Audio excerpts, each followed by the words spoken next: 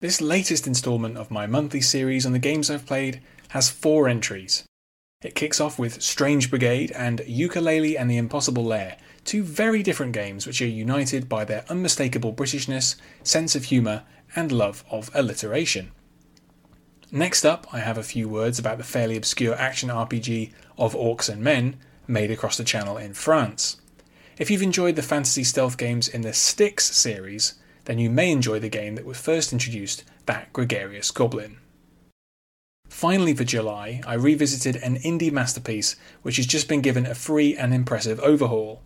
Tactics classic Into the Breach has been picked up by Netflix, who are making it available to their subscribers.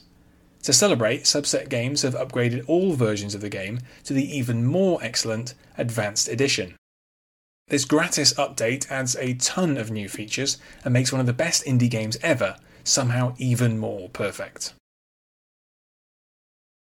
This month's roundup kicks off with Strange Brigade from 2018, developed and published by Rebellion. Sniper Elite 5 has made waves since it came out in May, and I gave it a glowing review in my coverage for Entertainium.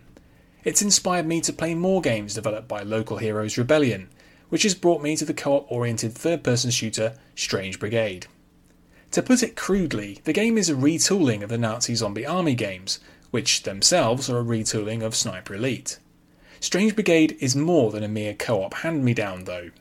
Built on Rebellion's own in-house Asura engine, it's a good-looking and humorous romp, generously stacked with stages, characters, gear and loot.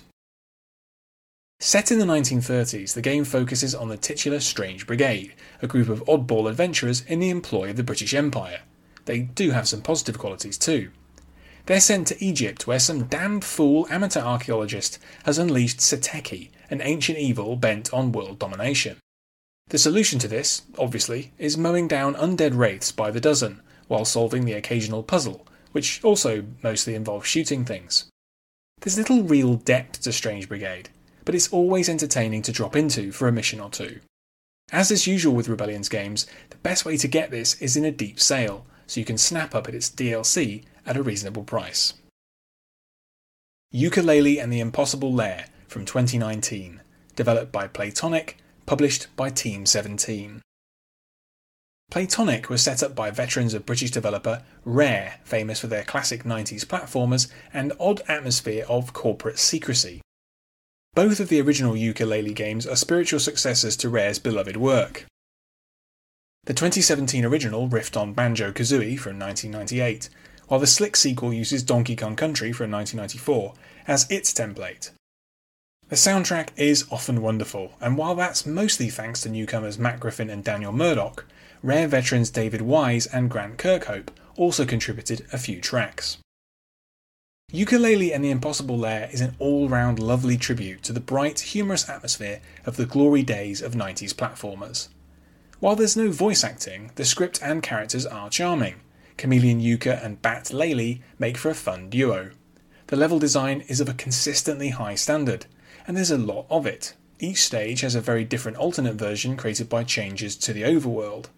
For example, the late game level Turbine Trouble has a tidal variant, which is accessible when the portal to it is submerged by seawater. Like most platformers, the Impossible Lair can be a little frustrating at times, and the climactic level almost lives up to the title, but this game is irresistible. Of Orcs and Men from 2012, developed by Cyanide Studio and Spiders, published by Focus Home Interactive. Back in March, I thoroughly enjoyed Styx Master of Shadows, the fantasy stealth game made by French team Cyanide Studio. That game, and its 2017 follow-up, are in fact prequels to Of Orcs and Men, a fairly obscure action RPG from 2012. In this game, talkative mercenary goblin Styx is partnered up with the hulking and vengeful orc Arkai.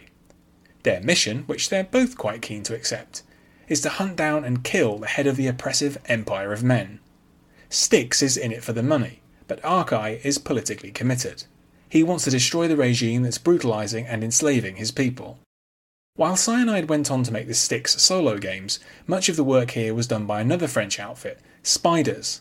Since then, both companies have been acquired by publisher Nacon. Now, Of Orcs and Men has clear limitations, and it's obvious that the budget for the project was quite limited. The game is highly linear in design, fairly basic in gameplay, and has only acceptable graphics for a game from 2012. In short, this is nothing like as sophisticated as other RPGs of the time like Dragon's Dogma or Kingdoms of Amalur. Like Master of Shadows though, it has some special qualities. The world, characters and writing are highly engaging in the way that they iterate on some familiar fantasy tropes. It's also refreshing sometimes to play an RPG with ready-made characters which is easy to pick up and play and doesn't take dozens of hours to finish. Lastly for this month, Into the Breach Advanced Edition, originally released in 2018 with the Advanced Edition released in 2022, developed and published by Subset Games. It turns out that even perfection can be improved upon.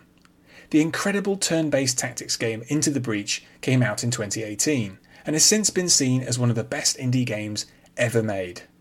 Developed by the two-man team of Justin Marr and Matthew Davis, it's a series of bite-sized but incredibly engaging battles between mechs and aliens on miniature square combat zones. To accompany a re-release made available via Netflix, in July Subset Games provided a free update to the new Advanced Edition, and somehow they've made a perfect game even better. Notably, GameSpot amended their review score accordingly, from a lowly 9 to a correct 10. The new update is a perfect reason to return to the pixel art battlefields of Into the Breach.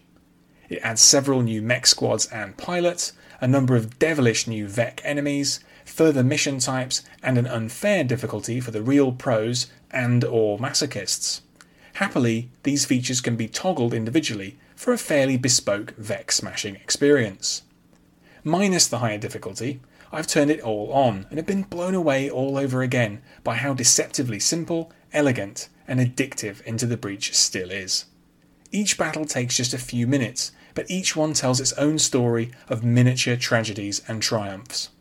The Advanced Edition adds new twists and turns to those little narratives. And why are you listening to this instead of playing it? So ends another instalment.